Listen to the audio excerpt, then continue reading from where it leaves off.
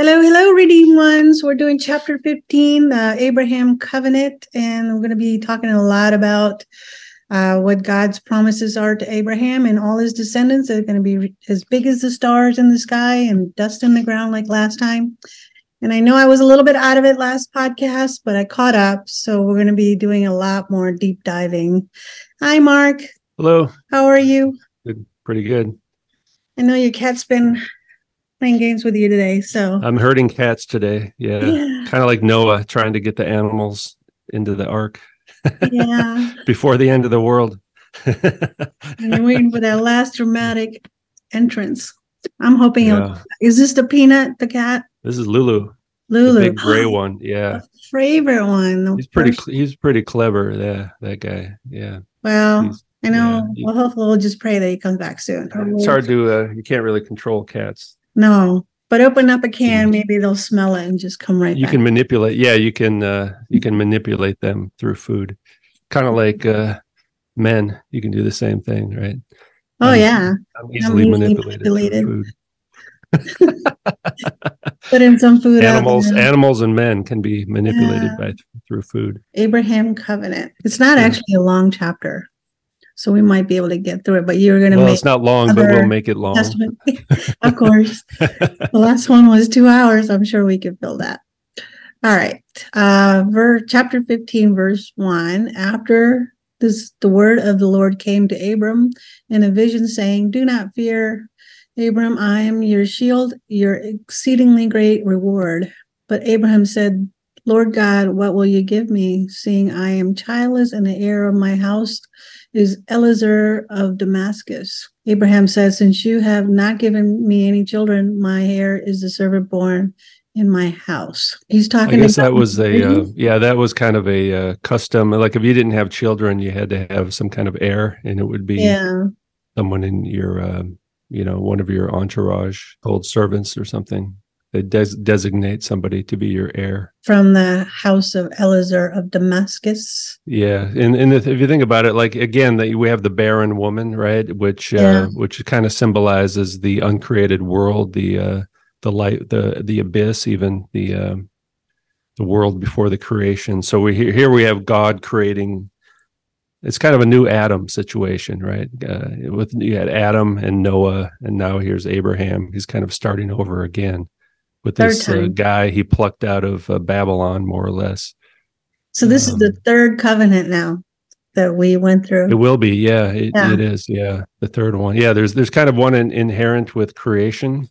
Yeah. And then there's one with Noah, and then we're going to see this covenant is it's kind of similar. It kind of builds. I think what happens with the covenants, they keep building on each other, and they're kind of all related.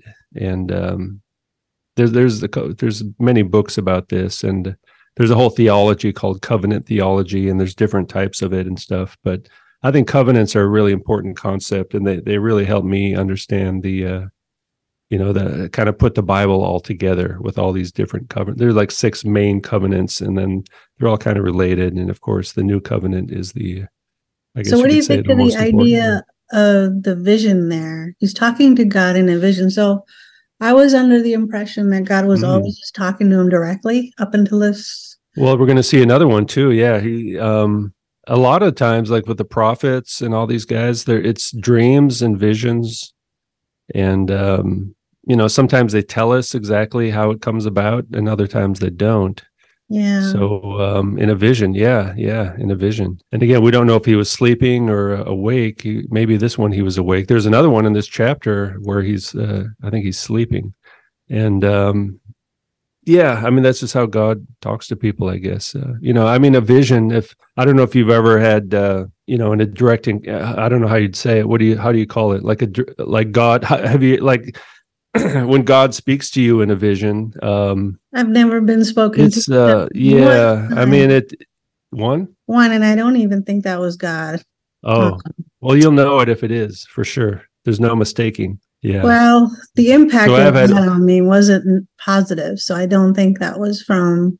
It may have been someone else. Right. Yeah. I've never heard anything like, a lot of people say God spoke to me or something, it comes from God or whatever. I've never experienced that. Have you? Yeah, I have. Oh, And how does that happen? although it's not, wasn't so much like words and stuff. Well, I can't talk about it too much. It's kind of a sacred thing almost, but it's hard to describe. It's impossible. Paul talks about it in one of his letters, where he says it sounds like he's even struggling to describe it. I think it was a similar kind of thing, where it was basically God revealed his presence. Like that's how I knew God was real, basically. Before that, I didn't know. That was in the year 2000.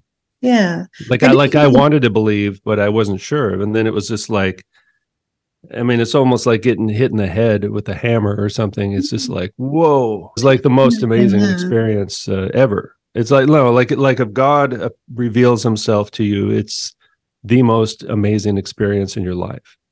That's how you know it's from God. Well, I have experienced God for a very long time, but we don't talk like there's kind of but you don't always get these mountaintop experiences, we're not really supposed to. I'd like for that to happen again, but it hasn't happened again. But we have the Holy Spirit, which sometimes is kind of a low hum in the background sometimes, but so the way it works for me is like the fact that we're even doing this podcast. Yeah, exactly. Yeah. Part. Yeah, we have our daily kind of, you can't be having this, Abraham even was not always in a vision, Yeah. You wouldn't get any work done. You can't always be in a vision. Nobody's always in a vision all the time and always in a state of transcendent euphoria, you know what I mean? Yeah. So, but yeah, I've had that kind of experience. Maybe not like the one from Abraham here, more like Paul's. Pretty intense, pretty confusing. In fact, it's hard, and you can't really talk about it with people, and nobody understands it. And people actually get upset if you try to talk to people about it. They actually get kind of angry and upset about it. I don't know why. I guess I kind of do know why now, but because people hate God, But well, it's your personal experience, and I mean, I think God comes to everybody in one way or another. Yeah. There's many different ways, and then maybe God works, kind of. We have a relationship with God, so it's not always going to be a certain one type of experience every single time. Nope, yeah. I'm still waiting for mine, but I trust God because I see Him working in my life. Well, maybe you don't need one. Like I kind of needed that, to be honest. Like I wasn't sure if God was even real or not before that. I wasn't really, but back then this is like in the year 2000, I wasn't even reading the Bible. So I knew it was God, but I didn't really know what to do next. Like what now, it like changed everything. Yeah. It was wild. And even other people noticed a difference, and it lasted about 6 months, the effect of that. And so it's kind of like Paul's experience where he was stopped in his tracks. It kind of was. Yeah. Yeah, and people get upset, like so I don't like to talk about it too much. Well, I'm glad it's just something that happened. It was an important event in my life, and that's all it is. And some people, I think, maybe don't need that kind of experience. Paul certainly needed that, right? Yeah, he was hunting down Christians. Yeah, exactly. So he kind of needed it for sure. Yeah. But I think, maybe I think God speaks to people in different ways, and maybe I just haven't recognized how He talks to me. Because I'm always looking for these kind of audible things or something, like I want the intelligent conversation like Abraham has. But you want the email. You want the daily email, Yeah, text, email, use modern stuff. Then we're talking. Okay, verse 4. Then the word of the Lord came to him saying, this man will not be your heir, but a son that is from your own body will be your heir. He brought him outside and said, look up towards heaven and count the stars. And if you're able to count them, he said to him, so will your descendants be. See, now this is the second time he made that promise. The first time, remember from the last chapter, it was the dust of the ground. And now it's the stars. And I think there's another promise somewhere else that's similar to this that says sands of the sea. So why do you think he's referencing him like that and kind of repeats the same theme? Well, I think it's kind of a figure of speech. It's something Abraham could understand. Yeah. But why didn't he understand it before? Is it like the second time he has to? Well, there's a lot of repetition. Oh, well, the thing is, I mean, it's a God makes promises. There's like promises, and then there's like oaths, and then there's covenants, and they're all kind of related. And but you think about it, he has a barren wife, right? So it's just like how he's making this promise that seems impossible to the human mind. Well, yeah. I mean, and think about chapter 14. There was this huge war, right? Yeah. So in a way, I don't think it's a coincidence. And they met Melchizedek. So we had this kind of high priest of God, and then there was this. So Abraham's a warrior. Yeah. And he's kind of almost like a king at this point. I don't think he's not officially a king. That's not his title necessarily, but he's kind of acting like some kind of leader or even a warlord at this point. Well, he defeated the kings of, was it Keldamer or something? Like the 4 kings versus 5, and actually helped Sodom, but he refused to be rewarded by the king of Sodom, and instead was allied himself with Melchizedek, the king of Salem, the king of Jerusalem, basically. So he had to have been very powerful, not only to defeat multiple kings and their armies, and then have authority to kind of say, okay, here's your possessions back. So I think he probably proved himself to be even greater than the 7 or whatever, 9 kings that were together. Yeah. So he's not just some sheep herder, he's a pretty intense guy. And so now God makes these outrageous promises to him, a guy who doesn't have any children at all, right? Your offspring will be like the stars in heaven. It's like, what are you talking about? You're crazy, Yeah, so, later on he kind of messed up there a little bit. The next verse says, Abraham believed the Lord and he credited him as righteousness. Yeah, so that one verse here, we have to stop a little bit and talk about this. So that's the thing, is though so God makes this crazy statement, and some people may have responded like, that's crazy, I don't believe that, that's not going to happen. They could have responded without faith, I guess, but so he believed the Lord, and God credited or counted it to him as righteousness. So we have to talk about now this, like, what does that mean? What does it mean to be counted as righteous or righteousness? Well, I always liked this verse a lot, because it seemed like, if you believe God, then, whatever you like, he doesn't have to go through saying that I believe in faith and get baptized and all that up to this point. So he was like, because God talks about the kingdom, all the righteous will inherit the kingdom of God, right? So for the fact that he was credited as righteousness just because he believed God and what he says, rather than following his thoughts or the world thoughts. So I always like this verse, but what's your take on it? Well, I mean, I guess, let's see here.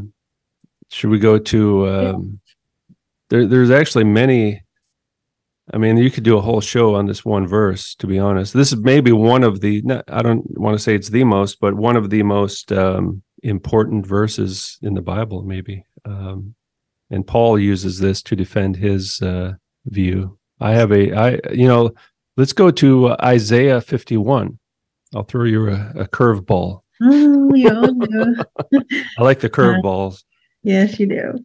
But actually, by the way, this week I've been studying this topic in my New Testament theology class that I'm taking. But it's like they make it like way more complex, I think, than it needs to be. So my brain is a little scrambled. So I want to try to just keep it real simple and not to talk about it too much but Isaiah 51. So we look at this. We have the word righteousness again, right? Listen to me, you who pursue righteousness, you who seek the Lord. Yeah. And let's see. Okay, verse 2. Look to Abraham, your father, and to Sarah, who bore you, for I called him alone and blessed him and multiplied him. For the Lord shall comfort Zion. Okay, let's see. Places. And then go down to, I have a few highlights in my Bible here. Verse 5. My righteousness, so that's God talking, I believe. My righteousness draws near. I'm reading my righteousness draws near. My salvation has gone forth. So salvation, you know what that in Hebrew, what that is? No. It's actually, this particular word right here is, it's Yesha. It's actually Yesha, which is related to the word Yeshua, which is the name of Jesus in Hebrew. So you see this. So in the Hebrew, it basically is saying my Yesha or my Yeshua has gone out, my salvation. So there's this connection with my righteousness, the righteousness of God, which Paul uses a lot, that phrase. The righteousness of God and salvation has gone out. It sounds like to the people, right? My arms will judge the people. So you got judgment as well. And then let's go down to, let's see, the end of verse 6. But my salvation, my Yesha, or this one is actually Yeshua. This one is Yeshua. But my Yeshua, my salvation will be forever, and my righteousness will never be dismayed. Listen to verse 7. Listen to me, you who know righteousness, the people in whose heart is my law. So there you have the heart, right? In the new covenant, the law will be written on our hearts. It's kind of and this is Isaiah. Isaiah is full of so many messianic prophecies. Yeah. And this seems to be, and also the new covenant prophecy. It's looking ahead. You know, the prophets are always looking ahead to the fulfillment of the law or the initiation of the new covenant through Jesus. And that's a lot of what this is talking about. Isaiah in particular is full of them all over the place. From verse 7, okay, the people in whose heart is my law. I'll read yours. Do not fear the reproach of men, nor be afraid of their revilings. That's a good one for us today, right? There's a lot of reproach of men going on these days. For the moth shall eat them up like a garment, and the worm shall eat them like wool. Like they're going to be destroyed. They're going to die. But my righteousness shall be forever, and my salvation from generation to generation. They're very similar to what they're talking about with Abraham, right? Yeah. Generation to generation. And then, ironically enough, verse 9, awake, put on strength, arm of the Lord, awake as in the ancient days and the generations of old. Was it not you who cut Rahab to pieces and wounded the dragon? All right. So that's talking about these. Well, and then verse 10, was it not you who dried up the sea, the waters of the abyss? That's the abyss, actually, in Greek. It says the word abyss. And who made the depths of the sea a pathway for the ransomed to pass over? So the ransomed, you have the salvation theme again. And then, so it's like God conquers the abyss, right? By creating the world and also through like the crossing the Red Sea, conquered the waters of chaos to save the people from slavery in Egypt. And then you have Rahab and the dragon. These are like, they call them sea monsters, but these are basically the dragon is Satan, right? Yeah. And, no, it says pierced. It doesn't say killed, right? Pierced. And then that brings us back to Genesis 3:15. The seed of the woman will crush the head of the serpent. And who's the seed of the woman? It's Abraham's seed. It's really Jesus. Yeah, this whole chapter is really talking about Jesus. All you have to do is substitute the words for Jesus, and then. Well, even in Hebrew, it's a lot more obvious because it's the word is Yeshua, basically. Yeah, so if you read like, my Jesus is near, my Jesus has gone forth, and my arms shall judge the people. So even Jesus are his arms, you know. Yeah, exactly. Yeah, that's used a lot in the Old Testament. My arm. You could substitute that with Jesus. Right. So my Jesus shall judge the peoples. Yeah, but they reference Abraham in this verse as well. So it's kind of relevant to what we're talking about here. And righteousness, right? Righteousness. And even my righteousness shall not be bought. So that's still Jesus. My Jesus shall not. You think that's is Jesus? But Abraham was counted as righteousness. Like Abraham, the faith of Abraham was counted as righteousness. Right. So he's in the same spirit as God. To be righteous, that's essentially what you're saying, is that you are in agreement with the characteristics of God versus rest of the Yeah. You're counted. You're counted as right. You're right with God. Right. And the opposite of that is they call it the wicked or the unrighteous. Right. They're not in. I think it's really you're in covenant with God. You're in God's kingdom. You're part of God's family. You're a child of God. And if you're wicked or and it doesn't necessarily mean you are righteous, like you're a great person or anything like that necessarily. No, it's just that you agreed to listen to God. So anywhere around the world, despite where they're brought up, if they just listen to God, because I'm sure God comes to all people, and at least even the wicked, I think. But whoever comes to God and believes God, then they're deemed righteous. At least from Abraham. He's not saying I'm a Christian, right? He's not saying that. Yeah. Because I used to think like righteous. Oh, it means people are like their conduct is almost perfect or something. No, they're like really good people, and then I'm not, right? So I can't be like that. I used to just watch people go to church and stuff. I'd be like, oh man, I wish I could go, but I can't. I'm just I'm too evil. Yeah, unfortunately, they wouldn't accept me. Yeah. But I think that's what's so great about all these Bible stories. It shows that nobody is perfect on their own without God. It is the righteousness of God and the strength of God that makes people come into His kingdom. Yeah, and Abraham was, he was just and he's not an Israelite, right? Yeah. Jacob he's the grandfather of Jacob, whose name was changed to Israel. So he was just some guy in Mesopotamia or whatever you want to call it, ancient Babylon, around Iraq somewhere. He's just some guy who grew up in a pagan home. Yeah, exactly. Because, this was before where they started establishing all the future covenants and stuff, and the Israelites, and then all the way up to even to the New Testament and the church age and all that stuff. We have this guy that's just wealthy and has a lot of land, and he just talks to God and believes him. Like, that's what I think. Yeah. Kind of like Noah. He's kind of like Noah, I think. And he was also called righteous, right? Yeah. So it's just believing, and God makes His promises to us, and some people believe them. Even now, like some of us believe that God will keep His promises in the future for us. He has these amazing promises for us today, now, right? The new heavens and the new earth, and even a glorified body. All this eternal life. There's all these.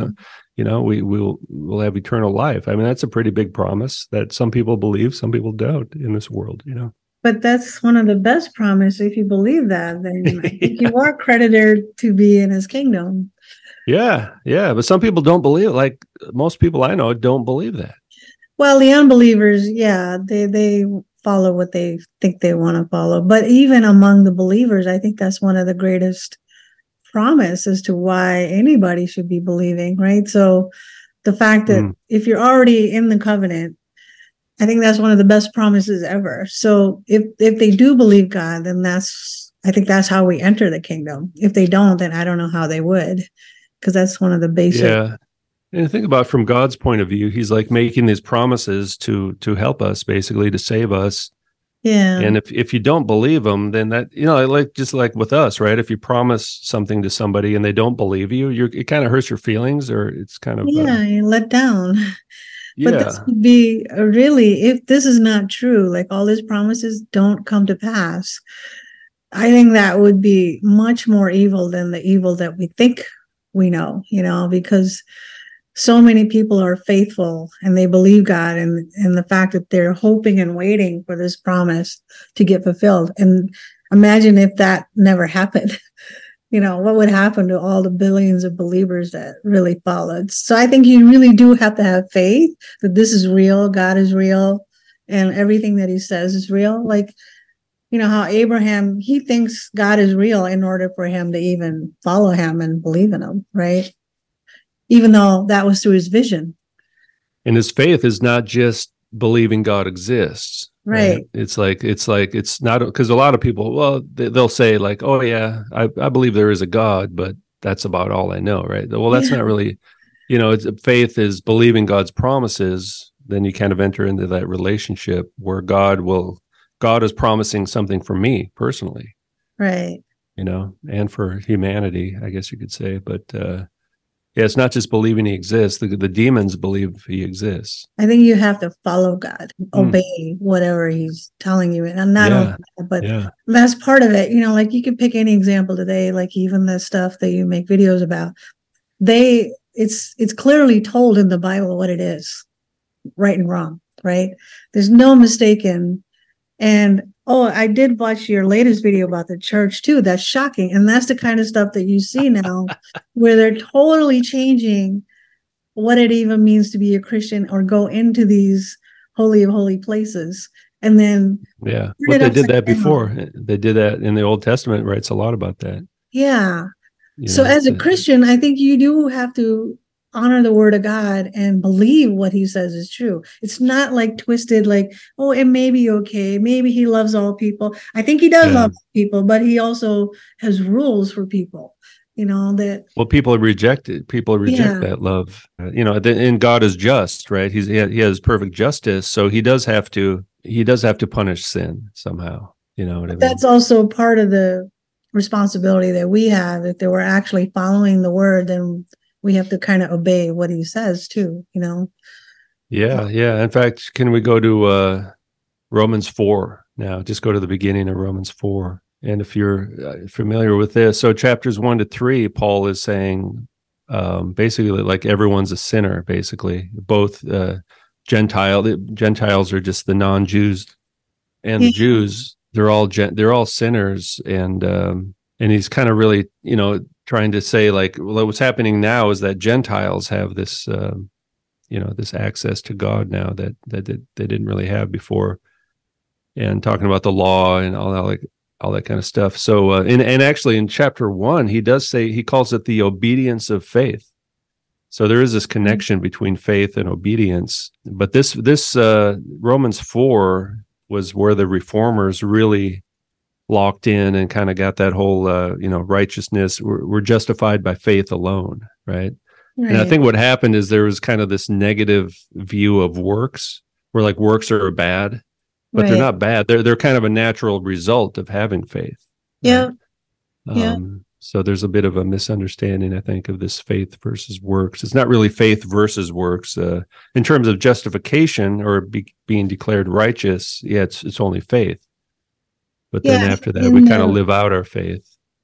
The type of works that, the Bible talks about is much different than how others have taken it. Like I knew a Catholic person, and he would always talk about like doing good deeds to kind of merit. So they still do that? They still do that now? Yeah. So it's like if he's trying to go out of his way to make. And it's how some people do, like if they say something, touch wood kind of thing.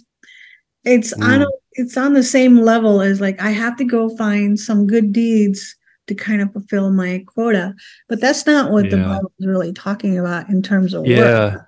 Exactly. Yeah, and that's a lot like what Martin Luther and these guys were kind of protesting against that, especially. Yeah. And then I think what they did is they kind of thought the Jews were doing the same thing that the Catholics were doing, but it's a little bit different, I think. Although kind of similar in a way, but it's different. The Jews were kind of they're trying to make merit through their ceremonial laws and all that kind of stuff.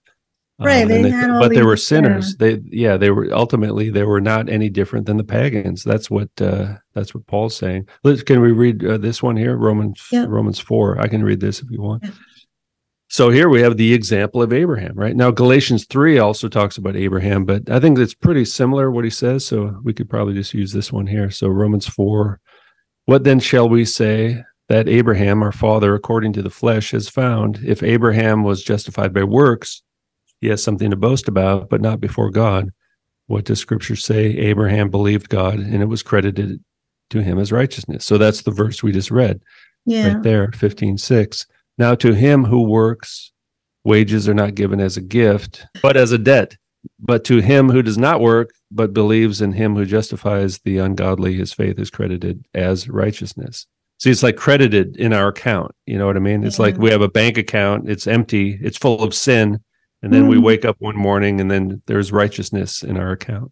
Right. You know what I mean? Because of our, it's faith. But now Jews, I was reading about this. A lot of Jews think that, because they'll read the Old Testament too, right? And they will see the faith of Abraham as a work itself. Like he earned his righteousness through his faith. But really, that's not really what Paul's talking about here. That's not the Christian view at all. Yeah. They're saying faith is a work. Exactly. That's what the Jews will say about this. So they always want to earn their salvation, Well, Abraham had a relationship with God. It wasn't just like a one-time event. Yeah. Talking to him on and off, Yeah. And he had to follow him. So if God said, go out and do this, I think even in the earlier chapters, didn't he say to go make certain sacrifices? Or maybe that's later on. But he did whatever the stuff that God told him, he always followed through, just like Noah did. He built that ark for hundreds of years. And then through faith is really faith. Yeah. So why would you spend that kind of amount of time if you didn't believe God that flood was coming to wipe out the whole world? It would be amazing. I think these guys must have had some really good understanding and connection with God that we maybe don't understand today. Let's go to verse 7. So this is so Paul's quoting Psalm 32. Blessed are those whose iniquities are forgiven and whose sins are covered. Blessed is the man to whom the Lord shall not impute. Interesting. Impute. That's another impute sin. So that's another theological term nowadays, like imputation.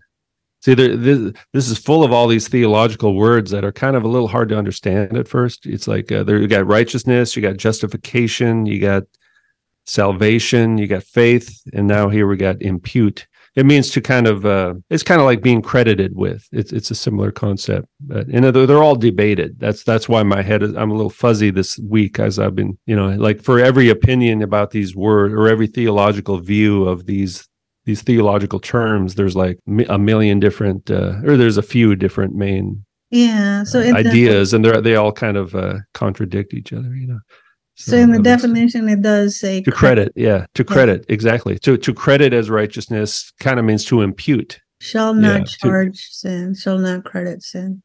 The English, the ESV says count. The Lord will not count his sin. So it's a similar concept. So he quotes Psalm 32 to make his claim, to back up his argument here. Yeah. And in verse 9, okay, so this is important. Does the blessedness then come upon the circumcised only, or upon the uncircumcised also? Because Abraham was not yet circumcised, right? And the circumcision, well, he's gonna explain it. We are saying that faith was credited or imputed to Abraham as righteousness. How then was it credited? Was he in circumcision or in uncircumcision? Not in circumcision, but so he was not circumcised yet, right? So it was not, so, and that happens in chapter 17, I believe. No, later on than that. Yeah. But, okay, and he received the sign of circumcision, a seal of the righteousness of the faith that he had while being uncircumcised, so that he might be the father of all those who believe. Though they are uncircumcised, that righteousness might be credited to them also. Father of circumcision to those who are not of the circumcision only, but who also walk in the steps of the faith of our father Abraham, which he had while still being uncircumcised. Paul is not easy to understand. It's like a really long sentence, but I think we kind of get the gist of it, though, right? And it's also amazing that because he said his descendants will get the same credit through Abraham because he's deemed righteous. So the Gentiles, because Abraham was a Gentile, really. But if you look at what we just read in terms of his promise, because why would he promise all these descendants as much as the stars in the sky unless they were deemed and credited the same as Abraham? And allow wickedness to come in and flourish as much as stars in the sky. So I think he's saying more, actually. I think he's saying that through his bloodline, through his creditness of being deemed righteous, all his descendants are going to be the ones that are going to, which are still yet to inherit the kingdom of God, because nobody can number. But then it's also, we know from the last story that it's not about your genetics, but your spiritual faith. And yeah, so that means anyone, all of us really are kind of part of Abraham's covenant too, right? yeah, and that's what Paul's saying basically. But so 11, okay. Let's finish. Did we do verse 12? I think we did. Yeah. Yeah. Wow, I think that's maybe. Okay, we should read 13 as well. In fact, the next few verses here. It was not through the law that Abraham and his descendants received the promise that he would be the heir of the world, but through the righteousness of faith. Yeah, because the law was still 500 years away or something like that, right? So that's the thing is the Jews at the time they thought they were the chosen race, and they had the truth through the Mosaic covenant and the law, and they thought they were following the law. They really weren't. Right. They were just as unrighteous as the Gentiles at the time, or the pagan nations. They wouldn't even needed the law at all if they just had the same righteousness of faith. Like they didn't have faith. They had their religion, their religious. They had an outward appearance of righteousness, maybe kind of a fake, false righteousness, which you see a lot in churches these days. Yeah. Right, with Christians, it's always kind of a danger that for all of us that we fall into that kind of counterfeit, a phony type of faith. You know what I mean? We can learn how to say all the right things and have an appearance of righteousness and still be. Well, it's almost like a culture of how to behave rather than just listening to God. Oh yeah. For if those who are of the law become heirs, faith would be made void, and the promise nullified. That's a good point right there, isn't it? Yeah. So if the whole promise there, that was for all of humanity, right? And it was before the law. So that's the main promise that Paul is pointing back to. And if it was by the law didn't, God always has a law or a way of life for us, you know what I mean? But the Mosaic covenant itself was between Abraham and Jesus, right? It was kind of a temporary stage of that particular covenant. It was temporary, not permanent, although God has eternal laws that are permanent. Yeah, but here it says the law produces wrath, for where there's no law, there's no sin. So wrath is like righteous judgment, right? Yeah. I think that, it's also saying the fact that there is a law against something, then that means there's sin. Like you don't need the law reveals sin. Right. And that was, that's what happened. The Israelites did not, generally speaking, fulfill their side of the covenant. Covenant is like a marriage between two people, two partners, two sides of the covenant. There's God and man. Man has never fulfilled their side of the covenant, ever. Nope. Only Jesus did. Only Jesus fulfilled the human side of the covenant. That's why he's our savior, Right. Abraham failed. Noah's covenant was kind of different a little bit. That was more of a promise that God made to him. And then Abraham, a covenant. Well, we're going to come to this covenant soon. So I think 16 might be the last one we can read here. Therefore, the promise comes through faith. The promise of God to basically create his kingdom, to establish his kingdom, comes through faith, so that it might be by grace. There's more theological terms again, right? Grace. Yeah. That the promise would be certain to all the descendants. Not only those who are of the law, the Jews or the Israelites, the ethnic Israelites, but also to those who are of the faith of Abraham, which is not only limited to the Jews, right? Yeah. If we have the faith of Abraham, we can the promises, we can be declared righteous through Jesus is the seed, the promised seed of Abraham, who is the father of us all, as it is written, "I've made you a father of many nations." Not just the Jews, right? Does it say Abraham was the father of the Jews? No. before God, whom he believed, and who raises the dead and calls those things that do not exist as though they did. So, yeah. So, and even Jesus said somewhere, I made a video. I haven't finished it yet, but he says to the Jews, he says, "You guys think you're the chosen race, but you don't know God at all. You don't even know God." No. Well, if they it's like, did yeah, know no God. wonder they killed him. He was pretty harsh on the Jews. Actually, Jesus was harsh. He really. I think originally, if they had fulfilled the righteousness, they would have been blessing to all nations. I think he chose them to kind of be the world's priests in a way. But yeah. They failed though. They failed. Yeah, and I mean, it kind of kept it alive enough, but ultimately they really failed actually. Yeah, and they went the other way. So it's no longer even about how much they failed. It's who they actually worship now.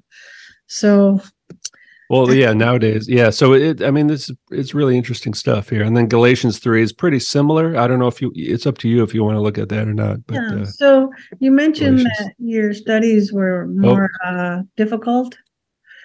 What's the difference on? Well, I still have to write some stuff about that. I'm still kind of trying to process it. It's just that, because basically what we just read there and kind of our comments, I think, were pretty much in line with the Reformed, Martin Luther, these guys, Calvin, the Reformed theology, which is, any Christian who's not a Catholic is probably some kind of, Reformed, has some kind of Reformed influence or something.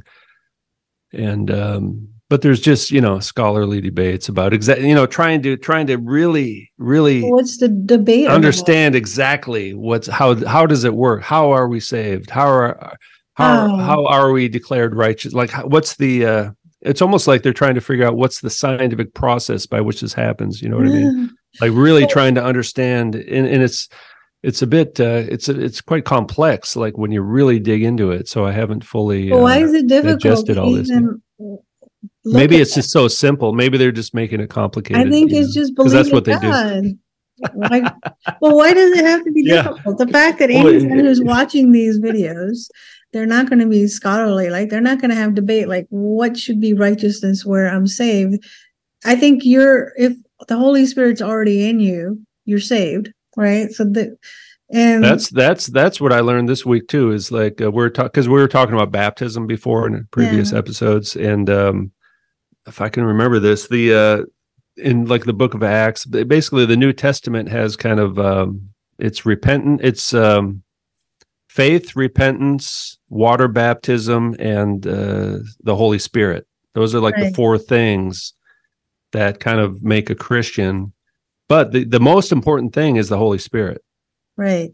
Even more than water baptism. Although I think those things were the norm, like the normal, the normal thing that they taught and they did and they practiced was those four things: faith, repentance, water baptism, and the coming of the presence of the Holy Spirit. Yeah, they go hand in hand. It's not like So that was the norm. There's some exceptions where people did not do the water baptism, but that's the exception and not the rule. And but the most important thing was the presence of the Holy Spirit. But I think the connection to having the Holy Spirit is tied to baptism. They're all. It's like a package deal. Yeah, but and if you think about it, Abraham didn't ponder over this too much either. Did he? No. Like God made a promise. Abraham believed the promise. That's like, what did he believe? He believed that promise. That's it. Yeah, Abraham didn't have to study theology first. Right. The faith of a child, right? It's the faith of a child. We're God's children. God sees us as children, all of us, even adults, right? And that's it, and when sometimes people forget that and they start to act like gods, it's like, no, we're children of God. We're not the gods, we're children. And so we just believe, we just trust in God, in obedience. And nobody likes the word obedience, right? But so maybe trust is a word people like a little bit better, trust. But even Paul in Romans, he says the obedience of faith. I think you can only have obedience once you realize the righteousness of the person making that promise. So like If you made a promise, and I knew who you were, and I knew that you were not going to renege on that promise or do something, then I would trust you and follow through, right? Like if you said, we're going to go to a fair on Tuesday or something. If you were not righteous where I couldn't believe you, then I might need a PhD to figure out if you're going to be truthful or not. But if I knew that you were honest and you're going to always keep your promise to the T, then that's it. All I have to say is, I believe you. Yeah. Well, human beings don't always keep their promises, right? And but God always does. That's the thing. Like God always keeps his promises, and we have to, sometimes we have to, remind ourselves what those promises are, and that gives us hope and faith for the future. Because even if the present kind of is not so good sometimes, or there's like tribulation or bad things happening. That's a temporary. The Satan will be released for a short time, to deceive the world, and so it's going to be a short period of tribulation followed by eternal life. Kind of a really good situation, almost a utopian type of situation. So we're in Galatians 3 now. Yeah. Law or faith. Now I think we could just read this paragraph maybe. I love Galatians, man. It's so clear. Galatians is so clear as to what Paul believes, right? Mm-hmm. Law or faith. Oh, foolish Galatians. Mm-hmm. Who has bewitched you that you should not obey the truth? Before your eyes, Jesus Christ was clearly portrayed among you as crucified. I want to learn only this from you. Did you receive the Spirit? Okay, there's the Spirit. Yeah. Through the works of the law or by hearing with faith, right? And we see the first, time the Holy Spirit comes down to people is in Acts, in the Pentecost, right? In Acts talks about all the Gentiles coming, the Holy Spirit coming to the Gentiles, which really kind of was like a new thing, and that was the fulfillment of the prophecy of Joel. And really, they believed that the end times began back then. That's a whole nother topic, really. But the end times, the new age, not the new age or new age, but the new age of salvation history begun, which is really the last age. And so the end times really began 2,000 years ago. Different topic. Did I finish that sentence? Or by hearing with faith. Hearing with faith. Are you so foolish, having begun in the Spirit? So they began in the Spirit, these people, right? Yeah. They began as the Holy Spirit through faith, but now they're getting seduced into following the law by the Judaizers, which is still happening today. Yeah. Right? Exactly. This is exactly what's happening today. Galatians. Exactly. Are you so foolish, having begun in the Spirit, that you're now being perfected in the flesh? Because they're trying, Have you endured so many things for nothing? If indeed it was for nothing. Does God give you the Spirit and work miracles among you by the works of the law or by hearing with faith? Even Abraham believed, there's Abraham again. Even Abraham believed God, and it was credited to him as righteousness. Therefore, know that those who are of faith are the sons of Abraham, not the Jews, right? Yeah. Although they can be sons of Abraham if they have faith, right? But and the scripture, how many descendants will fill the stars? I think this is what he's saying. The sons of Abraham? Yeah, the sons of Abraham is going to multiply so much because of the faith, who are of faith and are sons of Abraham. Yeah. So that would mean everybody. Faith. Yeah, through Jesus Christ. And then later on, is it I forget where it is, but where Paul says that Jesus is really the seed of Abraham. Yeah. Jesus. The son, and then through Jesus we're all the sons of Abraham too, sons of God. And the scripture foreseeing that God would justify the Gentiles by faith, so the prophets especially, right? Mm-hmm. They spoke about that God would justify the Gentiles by faith. It's clear in prophecy now. We can see this, but they couldn't see it at the time. You know, like before the event happened, it's sometimes it was very unclear as what these prophets were really talking about, because they use symbols and metaphors and stuff. But Paul understood very clearly, and that was the revelation given to Paul to be an apostle of the new covenant, where Paul is kind of like a prophet, and to me, he's very authoritarian. He has the authority to speak on the new covenant, you know, to explain the new covenant to us. Paul is like an Old Testament prophet. Like, that's kind of how I see him. He also is the one that spread the gospel most of that part of the world there. Like, he's the number one guy that spread. Well, you know, the prophets had a divine revelation. They were chosen. Yeah. God chose the prophets. They had some kind of you know, spiritual encounter. They had some kind of encounter with God. God spoke to them in dreams and visions. And so Paul fits the template of what a prophet is, because he had that divine revelation. And then he even went to like Mount Sinai. He went to Arabia for a couple of years, you know. So yeah. Anyway, where was I at? 7? Yeah. 8, 7. Therefore know that those who are of faith are the sons of Abraham.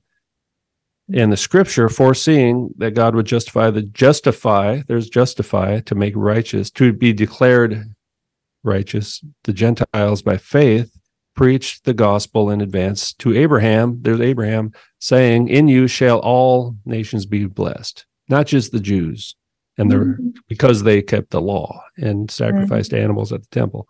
So then those who are of faith are blessed with faithful Abraham. Yeah. We should keep going. For all who rely on the works of the law are under the curse, because they broke the law, right? Because human beings cannot keep the law perfectly, so therefore they're under the curse. The law itself is not bad, but people were not able to follow it because the law was not written on their hearts, and they lacked faith. For it is written, cursed is everyone who does not continue in all things which are written in the book of the law to do them. Now it is evident that no man is justified by the law in the sight of God, for the just shall live by faith. Now again, he's quoting the Old Testament there. But the law is not of faith, for the man who does them shall live by them. Christ has redeemed us from the curse of the law by being made a curse for us, as it is written, cursed is everyone who hangs on a tree, so that the blessing of Abraham might, what's that word there? Come on the Gentiles through Jesus Christ. Yeah. That we might receive the promise of the Spirit through faith. The promise of the Spirit through faith, right? The Holy Spirit again. I attended a Messianic church for about 1 year.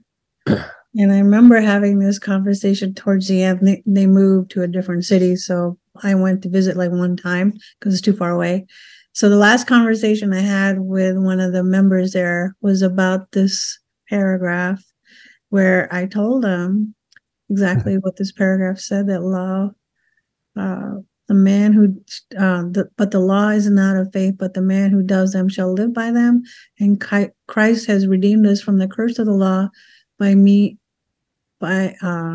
made a curse for us, as it's written, cursed is everyone who hangs on a tree, so that blessings of Abraham might come into Gentiles through Jesus Christ. So in the fact, I was talking about this entire paragraph, and they didn't believe me that the law was a curse and not a blessing. Well, I think they're talking about the curse of the law is the judgment that comes when you break the law. Yeah. Like the law, the law brings a curse because we don't follow it. Because so the result of living under the law was that they were all cursed because they all broke the law, even though they didn't want to admit it, but they did. That's what he's saying, is like, hey, you guys are under this law, and and that's why they had the atoning sacrifice, the Day of Atonement every year. And they, it was kind of a typology, the whole temple thing was like in Hebrews, it says it was a shadow or a type of the heavenly temple here on earth. And now Jesus is our true ultimate better high priest. Yeah. And the temple, the real temple in heaven, like the real temple, like the whole Mosaic covenant was a kind of like a training ground or something And it's not bad. The Mosaic covenant is not a bad thing. It just resulted in people being cursed. It didn't save people. Well, they're under they're under the judgment of the law.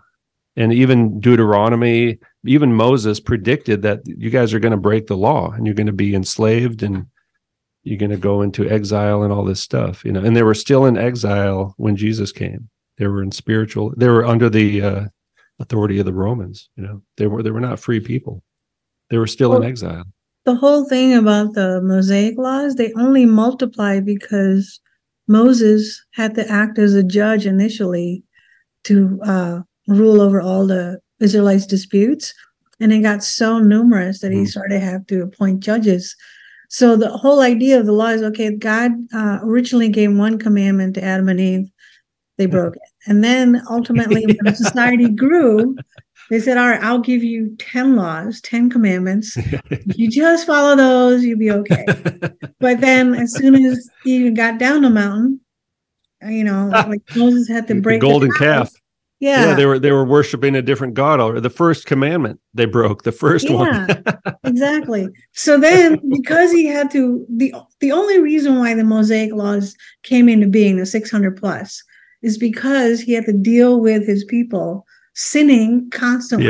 Yeah. And those were kind of like civil. Those were like applications of the law. The main thing was the 10 commandments, I think.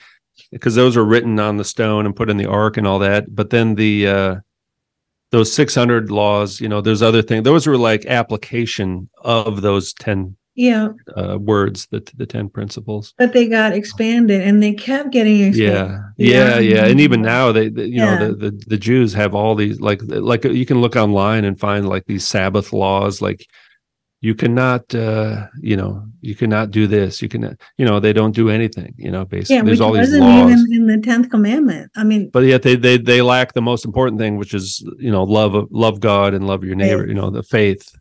They're keeping all these rules, and there's a lot of debate, even the Messianic Jew community. Like I kind of followed those guys for a while, and then I realized they didn't know what they're talking about.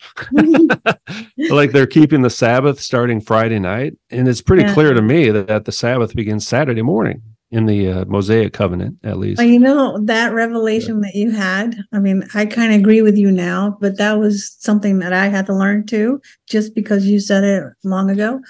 But even with the comments, I see some of the comments saying, "No, it's on the evening to morning," just like no. I could prove that right now. I mean, but we could do it. It's in Exodus. I mean, it's clear. It's clear. Do you want to do it now? Is it Exodus 15? I'm just. I don't know that I don't have the chapter necessarily memorized right now. I think I can find it. So anyway, well, if you go to Genesis 1. Let's go there real quick just to see what a day is, which is consistent throughout Scripture. And I did a study on this. I made videos on this topic for some strange reason. What are we talking about? Sabbath. So if you look in the day, there was okay. So verse 5, God called the light day, and the darkness he called night. Just that one part right there. Just think about that. When it's light outside, it's called the day, Yom in Hebrew, right? And then when it's dark outside, that's night. And then for some reason, the Messianic Jewish community, I'm not trying to be critical here or anything like that. I think a lot of them have good intentions. They want to obey God. You know what I mean? But what does it say right there? In verse 5 of the whole Bible, it says the day is in the daytime, when it's light outside, and the day does not begin at night. It's impossible. How can the day begin at night when it says right there the light is called day? Is it dark out? Yes. Well, it must be night because that's what it says right here. And how do you do Sabbath when you don't have to work at night anyway and sleeping? Exactly. Yeah. Why would the Sabbath begin at night when everyone in the world, even the pagans, are sleeping at night? Are they observing the Sabbath every night, 7 days a week? What makes Friday night special if all you're doing is sleeping, just like you do every single night anyway, and work is done in the daytime? They didn't have electricity, right? And so it's like, okay, don't work when you normally would be working. And it talked a lot about how to treat, what not to do on that day. I think there's but we got to go to Exodus. Yeah, no, that's the first. That's just foundational, right? That's the first one. Yeah. Which, and people can't see it. It's so obvious to me. Maybe, am I missing something here? I don't know. What are we doing? Sabbath. Okay. I got the verse here. Hold on. Let me just. All right. Sabbath. Exodus. Oh, here we go. Exodus 16:22. Or Exodus, it probably no. Go to the whole chapter. Read the full chapter. Yeah, for me, that's always the best way to do it. Go to like 15 or something. Okay. Let's see here. 16. This is what the Lord has commanded every man. So they're talking about the manna, right? The manna. Yeah. Every man is to gather it according to what he will eat, an omer for every man, the children. Okay, they gather some more. 19. Let no man leave any of it till morning. Hold on, what are we talking about here? Tomorrow, okay, verse 23, 16:23. Oh, they want 20. Let's go to 22. 22. Now on the sixth day, so that would be like Friday, right, for us. Yeah. Now on the sixth day, they gathered twice as much bread, 2 omers per man. And then all the leaders of the congregation came and told Moses. He said to them, "This is what the Lord has said. Tomorrow is the Sabbath." So on the sixth day, he's saying tomorrow is the Sabbath. Doesn't that mean the seventh day is the Sabbath? Yeah. And if a day is in the daytime, that means tomorrow daytime, tomorrow morning. It begins tomorrow morning when the sun comes up. Oh, tomorrow is this, like on Friday, if I say tomorrow is this, in fact, today is Friday for me. So tomorrow is the Sabbath. Well, that must mean Saturday. And the word tomorrow, it's always consistent. People is, oh no, tomorrow means tonight. No, it doesn't mean tonight. No, please keep it simple. And you can study this out in the Bible and show it. Tomorrow never means later that day or tonight when the sun goes down. The day doesn't begin at night. That's a moon god thing. That's an ancient Near East. For some people, the day began at night. Yeah. For the people who worship the moon, like the Babylonians, like Babylonian Judaism. I bet you that Babylonian was an influence if they did it by evening tomorrow. Yeah. Oh, the Judaism is Babylonian mysticism. Yeah.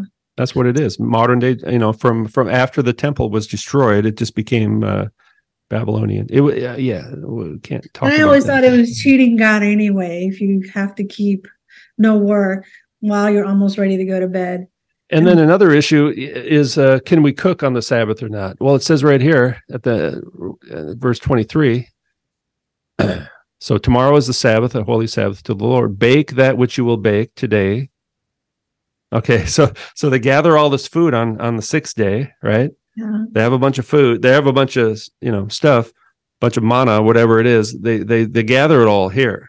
So they got a bunch of food. Bake that which you will bake today. So cook some of it today is what they're saying. Cook some of it today on the sixth day on Friday. Boil that which you will boil. Cook some of it today, and that which remains, that which you didn't cook today, cook it tomorrow. That's what they're saying. Because all these people, you can't cook on the Sabbath. Well, yeah, you can. It says cook some of it today, and then cook the rest of it tomorrow. And then so verse 20, so they laid it up until the morning. So like if you cooked it all today, it wouldn't rot overnight. Yeah. But if it was raw, then it would. And it did. There's other, before this, they talk about how the people, or maybe it's right after this, they didn't keep this instruction. And so it rotted, right? They didn't eat it all. So they laid it up and it did not stink. Because if it was raw, it would stink normally, but God made it so it didn't stink because it was uncooked still. So they cooked it on Saturday. Mm-hmm. Eat it today, for today is a Sabbath to the Lord. Today you'll not find it in the field. 6 days you shall gather it, and the seventh day there's be none. So it's a little bit unclear. I understand why there's debate about this, but that's how I see it, is that cook some of it today, and the rest of it is still raw, but it's not going to rot. Don't worry about it, because God is doing this, right? And then Saturday, cook the rest and eat it on Saturday. Mm-hmm. They don't have to cook it all on Friday. So the people who claim to be still keeping these Mosaic commandments are not even doing it properly. Well, now that you fixed that debate. Because a million guys on YouTube are talking about other stuff, right? That's why it is, man. That's what it is. It's there's like everyone, and they all just keep following each other, and they're all in this little exclusive community, and they're all better than the rest of us. Well, there's also they don't eat pork, man. They don't eat pork. They're saved, and they're better than us because they don't eat pork. But they're also, like there's some famous. I just lost all my friends. Aw. No, I have a lot of people who. A lot of people who like send me emails and stuff. They follow this stuff. They're Messianic. I don't know what you now in your Messianic Jewish church you went to, was that full of Jews or what was it? No, it was anybody. It was everyone. What was it about was there was supposed to be like Saturday was the Sabbath instead of like the Sunday church. That was a Saturday church. So initially I wanted to go to a Saturday church. But over time, I realized the stuff that I took for granted, what I thought I knew, they had their own Bible, which I didn't realize it was changing things. So, what Bible was it? What was it called? What do you mean they had their own Bible? I just thought it was all the same Bible, but did it have the Hebrew words in it sometimes? No, it was English. Like they would cite like something in Romans, let's say. So if you didn't know the Bible yourself, you would just take whatever they said. But then something was off. I'm like, wait, this is not what it said. So I started to recognize that they were going by a different text. So that's the problem with a lot of these churches. You cannot go in there as unlearned person Basically, they're saying, hey, Christianity's had it wrong for the last 2,000 years, and we have discovered the truth. We have the truth. They don't. They're all going to hell. And I think if you really take their claims seriously, you would have to throw out the entire New Testament, essentially. Because I think what they're doing, I don't know what they said or what your experience was, but they seem to be in the Old Covenant. They seem to be following the Mosaic Covenant, right? Yeah, and that was the other naive thing that I didn't know. They would take the Torah, like some life-size statute of Torah or whatever it was, and they would go around the whole church in circles where everybody would touch it. And then I don't know. Like a scroll? Yeah, it was some Torah scroll. And they were like treating it as an idol. So, yeah. Well, that's the thing is like, okay, like in my opinion, the old covenant, and Paul says this too, the old covenant is not a bad thing, but we're in a new age now. We're in the age of the new covenant now. Yeah, but it's different. There's a difference. There's similarities. Yeah, there's some similarities. It's very similar, but it's different. Yeah. And it's, and I think they're just, a lot of them have good intentions. They just want to obey God and do all that stuff. So they have good intentions. Some of them may not. Some of them may understand that what they're doing is, some of it may be borderline heretical. You know what I mean?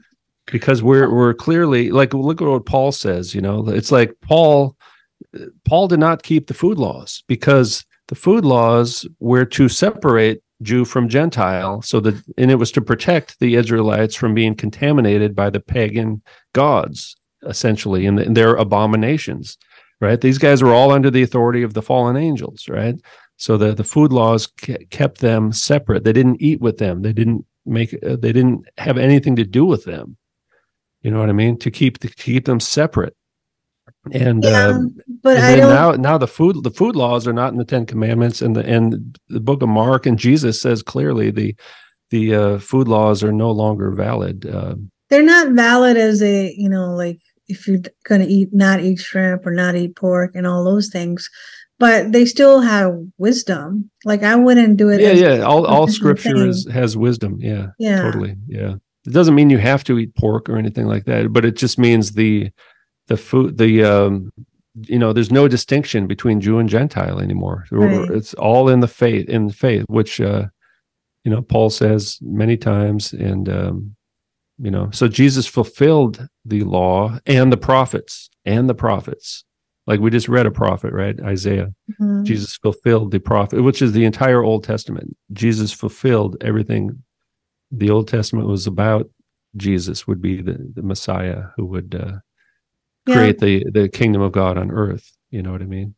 And it's begun. It hasn't been fully created yet. That's what we still hope for in the future.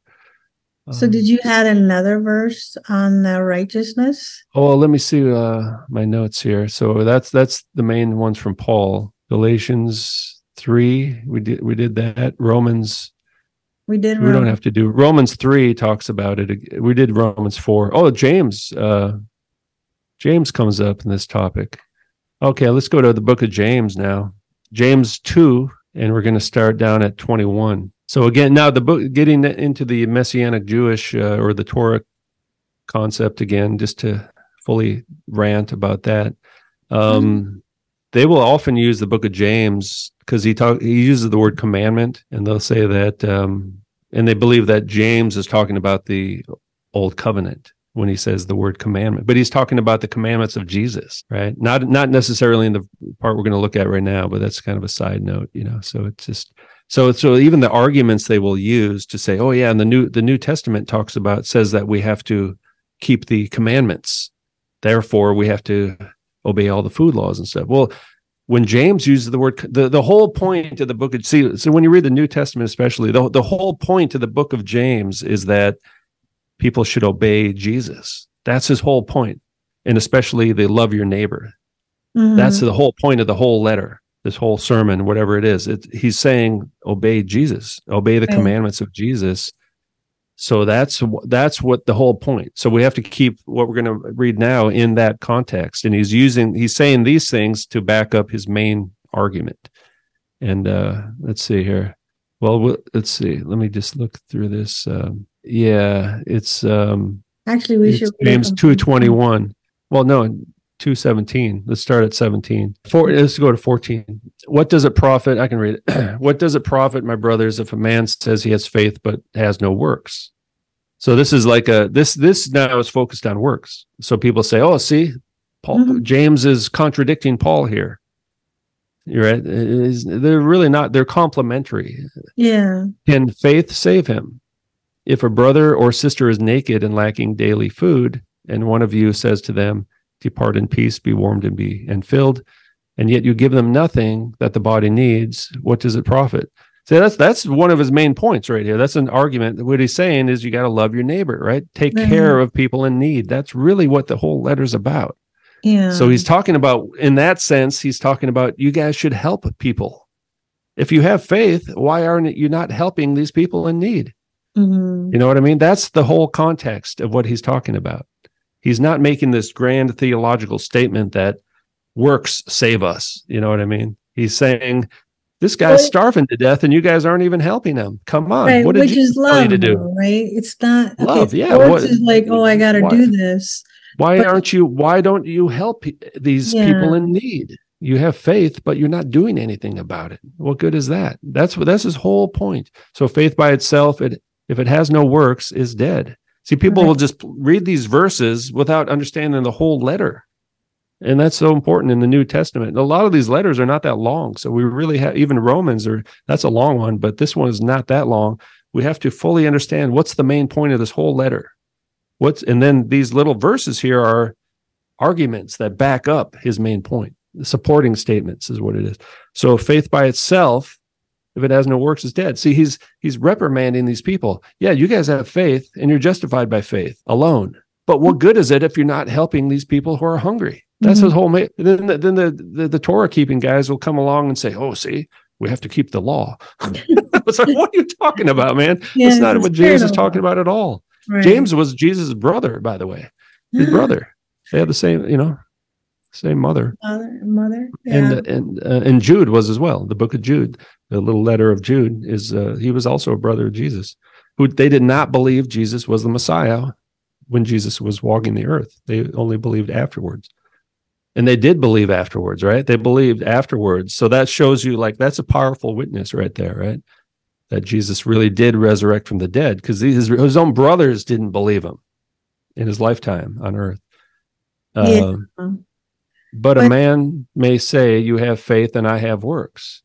Show me your faith without your works, and I will show you my faith by my works. You believe that there is one God, you do well. The demons also believe and tremble. Oh, there it is right there.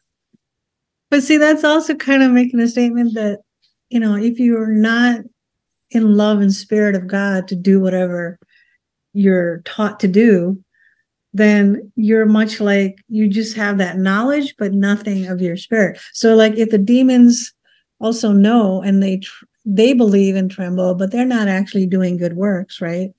They're not doing, if they believe in doing bad works, what does that mean though, compared to the person who's deemed righteous, has faith and does good works? That's kind of a contrast there in that sentence. But anyway, I think it's the spirit that the whole chapter is really talking about, that if you have the spirit of faith in God, you will naturally do the right thing. Yeah, he talks about Abraham now. So, but do you want to be shown, O foolish man, that faith without works is dead? Was not Abraham our father? Okay, so now we're back to Abraham. So Paul talked about Abraham to make his point, and he was talking about there's no more distinction between Jew and Gentile. We're all sinners in the eyes of God. We've all broken the law. We all deserve judgment and death and condemnation, but we're saved through faith in Jesus Christ. So now James is making a different point and using similar ideas to make his argument, but he's coming at it because James's whole point is that there's not enough people are not helping others. So he's trying to emphasize works, whereas Paul's trying to emphasize faith, right? Yeah. It doesn't mean they're contradicting. James is not anti-Paul. He's not even talking about Paul at all. So was not Abraham our father justified by works when he offered his son Isaac on the altar? So now people's heads explode, right? It's like, wait a minute. Paul just said we're justified by faith. Martin Luther said we're justified by faith alone. And now comes along James and says, well, not Abraham our father, justified by works. But it is, see, that's the whole point. Like, you can't have faith without actually carrying through or following through what God does tell you. Because God told Abraham to go potentially sacrifice his son, right? That's an act. So yeah, he believed God, he trusted God. But at the same time, if he didn't carry out his son into top of the mountains and, ready to kill him, then I think that's the point. That it's the faith plus the actions that we have to do. Yeah. And the son Isaac represented the promise as well, right? Because that's his son who the promises will come through. So did you see how faith worked with his works? Yeah. Right. Or ESV says faith was active along with his works. Did you see how faith worked with his works? And by works, faith was made perfect. So so works are a logical result of having faith. Yeah. Right? If you have faith, you trust and obey God, obviously, right? It's kind of a package deal. You can't have faith and then just ignore what God, God, thank you. I believe your promises, but I'm not going to do anything you tell me to do. I'm not going to build that ark, even though I believe. Yeah, that's a good example. That's a great example. No, I'm not going to build that ark. Well, then you don't have faith, I guess. 600 years, a lot of years when he built that boat, hundreds of years. Right? Well, 100, a while. Yeah. Well, he had to be faithful for a very long time. Okay. Yeah. Do you see how faith worked with it? Oh, wait. Okay. The scripture was fulfilled, which says, hold on. What happened? The scripture was fulfilled, which says, Abraham believed God, and it was reckoned to him as righteousness. So he's quoting the same exact thing, right? Same verse, 15:6, Genesis. Yeah. So, right. So he's quoting the same exact verse that Paul quoted, and he was called the friend of God. So he was called the friend of. That's kind of an interesting way. So righteous. If you're declared to be righteous, you're the friend of God. Isn't that interesting? You're the friend of God. Your friends, How by works a man is justified and not by faith only. Martin Luther. See, Martin Luther hated this book, actually. Martin Luther did not like the book of James. He really didn't. He didn't like the book of James because his whole thing was we're justified by faith only. Well, maybe and here it says you're not justified by faith. Yeah. I don't think this is hard a concept, though. I don't know why. Not really. Yeah. And then it's likewise was not Rahab the prostitute justified by works when she received the messengers and sent them out another way, as the body without the spirit is dead, so faith without works is dead, right? Famous quote right there. We all know that one. Mm-hmm. Faith without works is dead. So that is his main point. The final sentence there, it's like, yeah, faith, you're still justified by faith, but faith without works is dead. It means that you didn't really have faith, right? It means you didn't have faith. If Abraham did not obey God, and that means he didn't have faith. But he did obey God. That means he did have faith. There's a direct connection between faith and works. So what he's saying is like, yeah, we're justified by faith alone.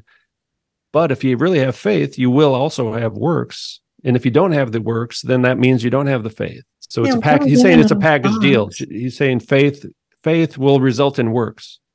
And if you don't have these works, that means you don't have faith. Which is true in everything believers do.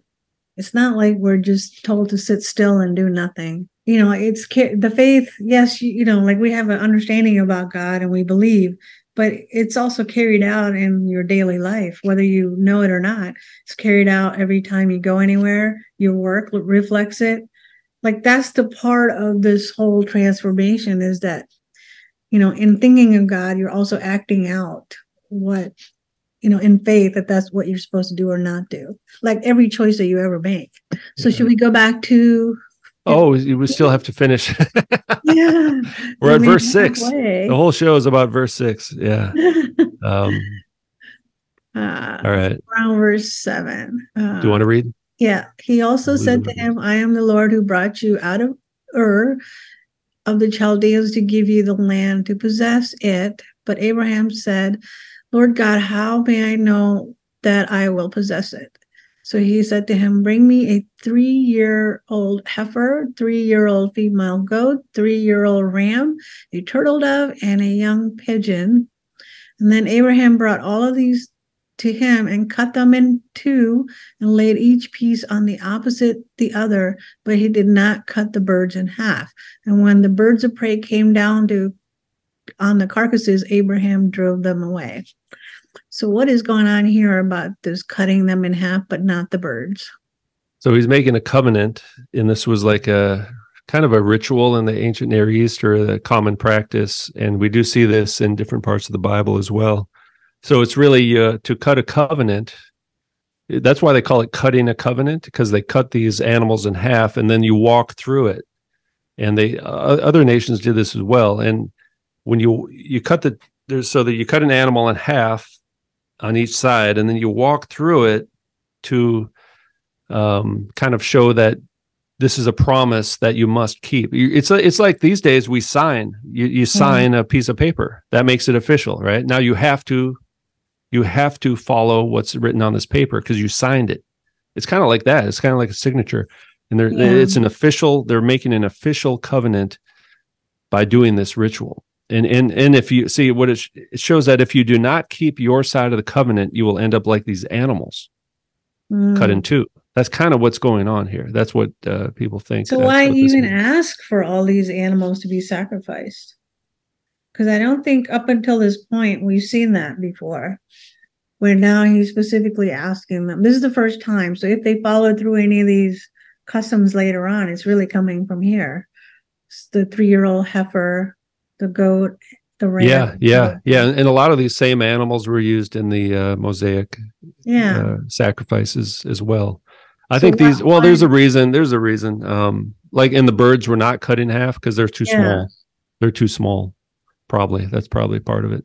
But if you go to Jeremiah 34 verse 18, it explains Jeremiah 34, another Old Testament prophet, 34 and verse 18. So this kind of explains it actually.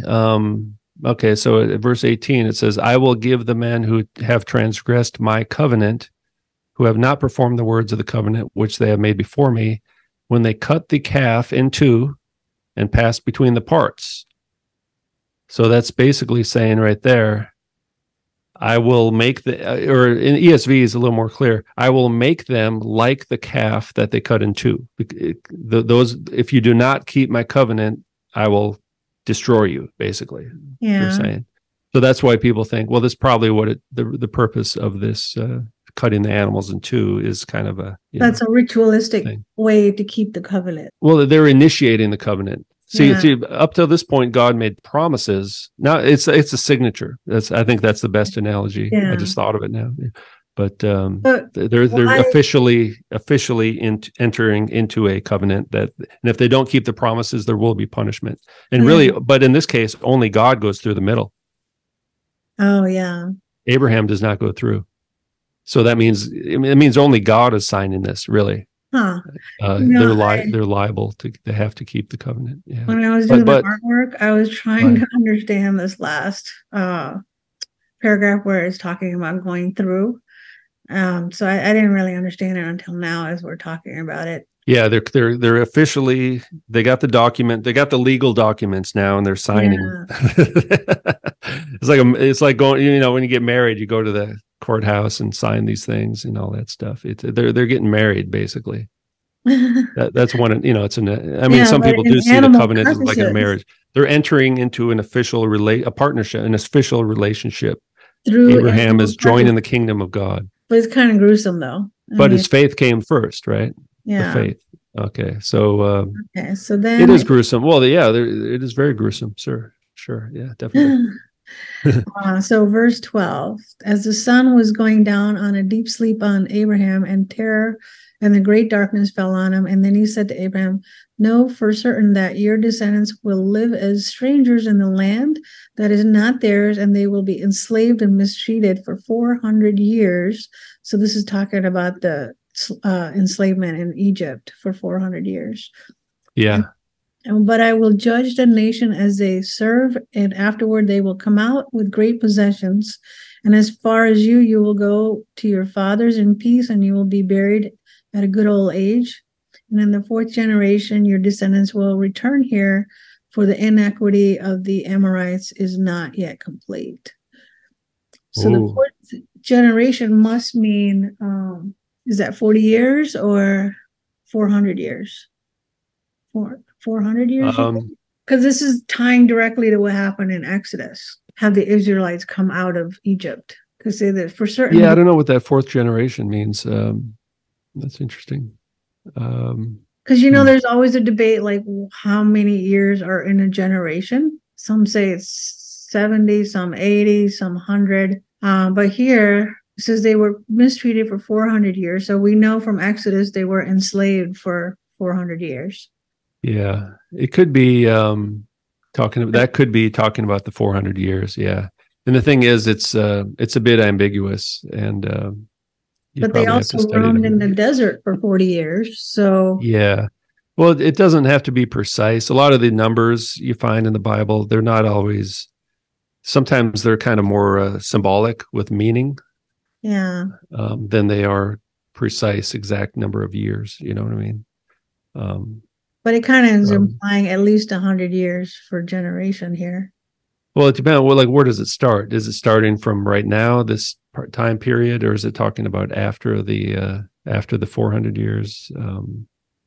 It's hard. Like, what's the starting point of this fourth generation? You know what I mean? Well, that's why it was confusing, because that fourth also kind of when they were in the desert for 40 years, so that only maybe implies a generation of 10 years if they're doing it that way, or it could be the 400 years that they were captive.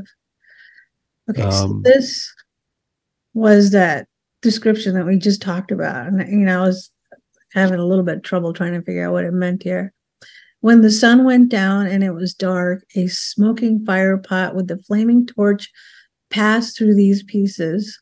And on the same day, the Lord made a covenant with Abram, saying, to the descendants, I have given this land and the river of Egypt to the great Euphrates River, the land of Canaanites, Kezurites, the Kedomites, I'm going to butcher these, Kedomanites, the Hittites, the Perizzites, the Rephites, and Amorites. Do you want to read those? And Canaanites. And the Rephites, those are the Rephaim.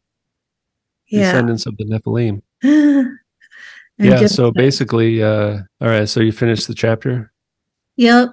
Yeah, a lot of these, so these are the Amorites, or it says Okay, so back up to verse 16, it says the iniquity of the Amorites is not yet complete. So that means they're not that means, see, these all those nations at the end of the chapter, they are going to be judged. And part of the, it's kind of like a genocidal warfare against those people as the Israelites entered into the land. But really, these nations would attack the Israelites first, actually, most of the time.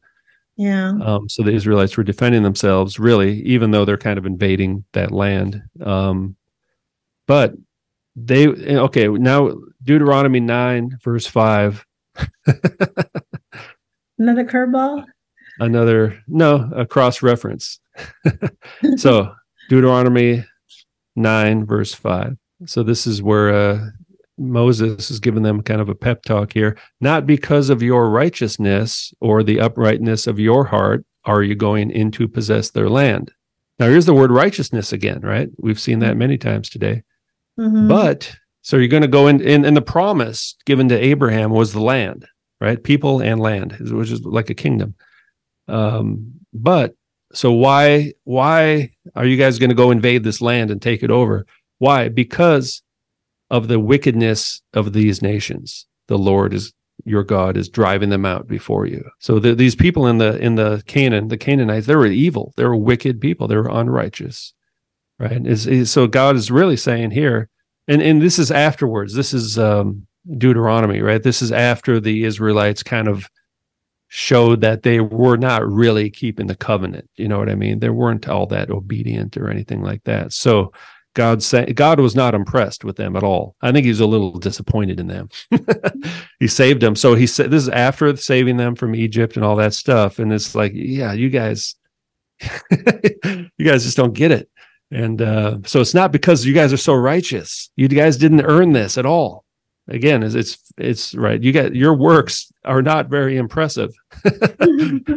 I'm not giving you this land because you guys are so great. It's because the people in the land are so evil. That's why we're doing. So it's like judgment, and it's like a flood, right? The nations were judged with a flood. Now they're kind of judged with the Israelites. The Israelites are God's army.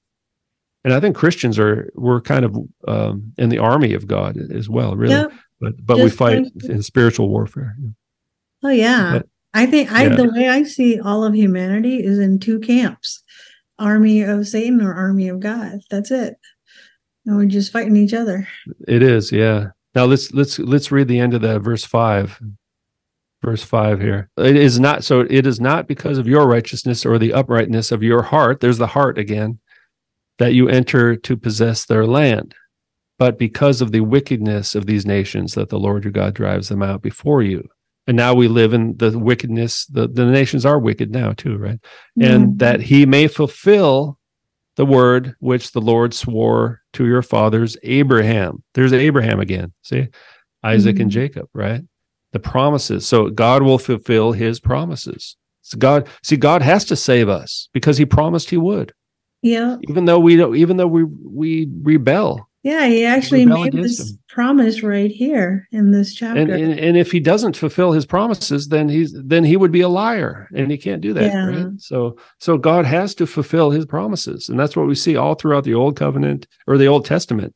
We see Israelites don't really deserve anything; they deserve death, and the nations do as well. And the nations were killed off basically in that land, most of them. Yeah, I mean, these are a lot of those are Nephilim. Descendants of the Nephilim kind of tribes, but their actions were evil as well. They were sacrificing children. They were cross-dressing. They were doing all kinds of abominations. Same thing that we're doing now. yeah. Nothing's changed. Yeah. and then the judgment. There's the final. So it was, and then the Holy Land now will be the new earth. Yeah, I mean, a righteous judgment is coming. So we covered a lot today. I got one more verse on the Sabbath. There's one more proof text of the Sabbath. All right. So we're going to circle back to that. So Numbers 15:32 to show that the Sabbath is on Saturday, not Friday again. It's just a little pet peeve of mine. And I know people will still, you see, the thing is, you can't convince anybody of anything, so nobody, like, for some reason, nobody will change their mind after listening to this. Well, I think people have to know what God says and then just apply a little bit of common sense. I think a lot of people. Common sense. Oh, no, that doesn't exist. That's illegal, by the way. Yeah. That's illegal. Numbers 15, verse 32. This is the famous, When the children of Israel were in the wilderness, they found a man who gathered sticks on the Sabbath day. Uh-oh. Okay. The ones who found him gathering sticks brought him to Moses and Aaron and to all the assembly. They put him in confinement. Now, does this? What's that? Okay, I thought this talked about the. Maybe it doesn't. I thought that no, it doesn't really tell you what day it was, does it? But let's read it anyway because they put him in jail. No, they killed him. They put him in confinement because it was not declared what should be done to him. They didn't know what to do with him. The Lord said to Moses, "The man will surely die." Wow. Why did God kill him? Oh, God killed so many Israelites. Thousands and thousands of Israelites were killed by God. So this is because he was actually picking up sticks he was working on the Sabbath day. The man will surely die. All the assembly will stone him with stones outside of the camp. Wow, that's a pretty harsh. So what are the Messianic Jews still doing this today? Do they go stoning people to death? No. Why not? Then they're not keeping the Torah. All the assembly brought him outside the camp and stoned him with stones, and he died as the Lord commanded Moses. Oh no, that's weird. That's hard. But see, God's making a point, right? God's making a point. He's trying to teach them obedience, and in the Old Testament, the judgment was always immediate and strict. It was and it would have spread, but it did spread anyway. He was trying to protect them from the Sabbath day was another protection against the pagan nations, another thing to set them apart. It's like this, we are different than these other evil nations. We just saw these evil, wicked nations around them. So God's trying to create a kingdom of God, a righteous kingdom on earth. And the earth is full of evil people. Judgment was happening right now, as strict as this, for all the wicked stuff, Well, I think, Satan imitates God, right? So Satan is kind of doing this kind of stuff. Like if you don't get the mark of the beast, it's just going to be like this. If you don't follow these rules, you're going to be killed. Now, Satan is doing the same things that God has done. Satan imitates God. And I was going to mention too, we circumcision was the sign back to Genesis 15. So I guess that didn't, I thought that showed something about the day, but I guess not. Circumcision, where was that? Was that a different... we haven't gotten to circumcision. We saw, I think maybe it was one of those New Testament passages, but he talked about, I think it was James, he talked about how circumcision was a sign and a seal of the covenant. Galatians talked about circumcision. Romans 4, verse 11, he received the sign of circumcision. Circumcision is a sign and a seal of the righteousness that he had by faith, right? While he was still uncircumcised. But my point was, it made me think of the mark of the beast as a sign of a covenant with Satan, right? No, that's exactly what it is. That's why, it's not so much like what it is exactly. Is it a barcode? Is it the injection? Is it the certificate? You know what I mean? It's like, well, either way, it's those who enter into a covenant, those who trust and obey Satan. It's like a seal. They're sealed. They're confirmed. They sign on the dotted line. They made a deal with the devil. Like two people can't enter into a contract if one of them doesn't know what the heck is going on. So they both have to have knowledge, agree to the same terms in order to have a contract. So similarly, like even with Abraham and God, they're both on the same page. Abraham is executing the terms of the agreement, and then God kind of goes through the carcasses, so to speak, to seal it, to sign it, right? So I think by the time the mark of the beast comes around, people will be willingly and knowingly will enter into that agreement to take the mark versus... Well, I think they're going to be deceived, though, at the same time. They will be deceived. There's going to be the great deception that he's all... No, there already has been. Yeah. But I think the deception will be like they will think he is God. They will enter into the covenant with Satan. It'll be someone acting like God. Yeah. But we can talk about that another time. I think I have to go. There's somebody at the door. Okay. And all right, we'll stop here. Thank you so much. Until next time. All right. Thanks a lot. That was great. Thank you. Yeah. Thank you.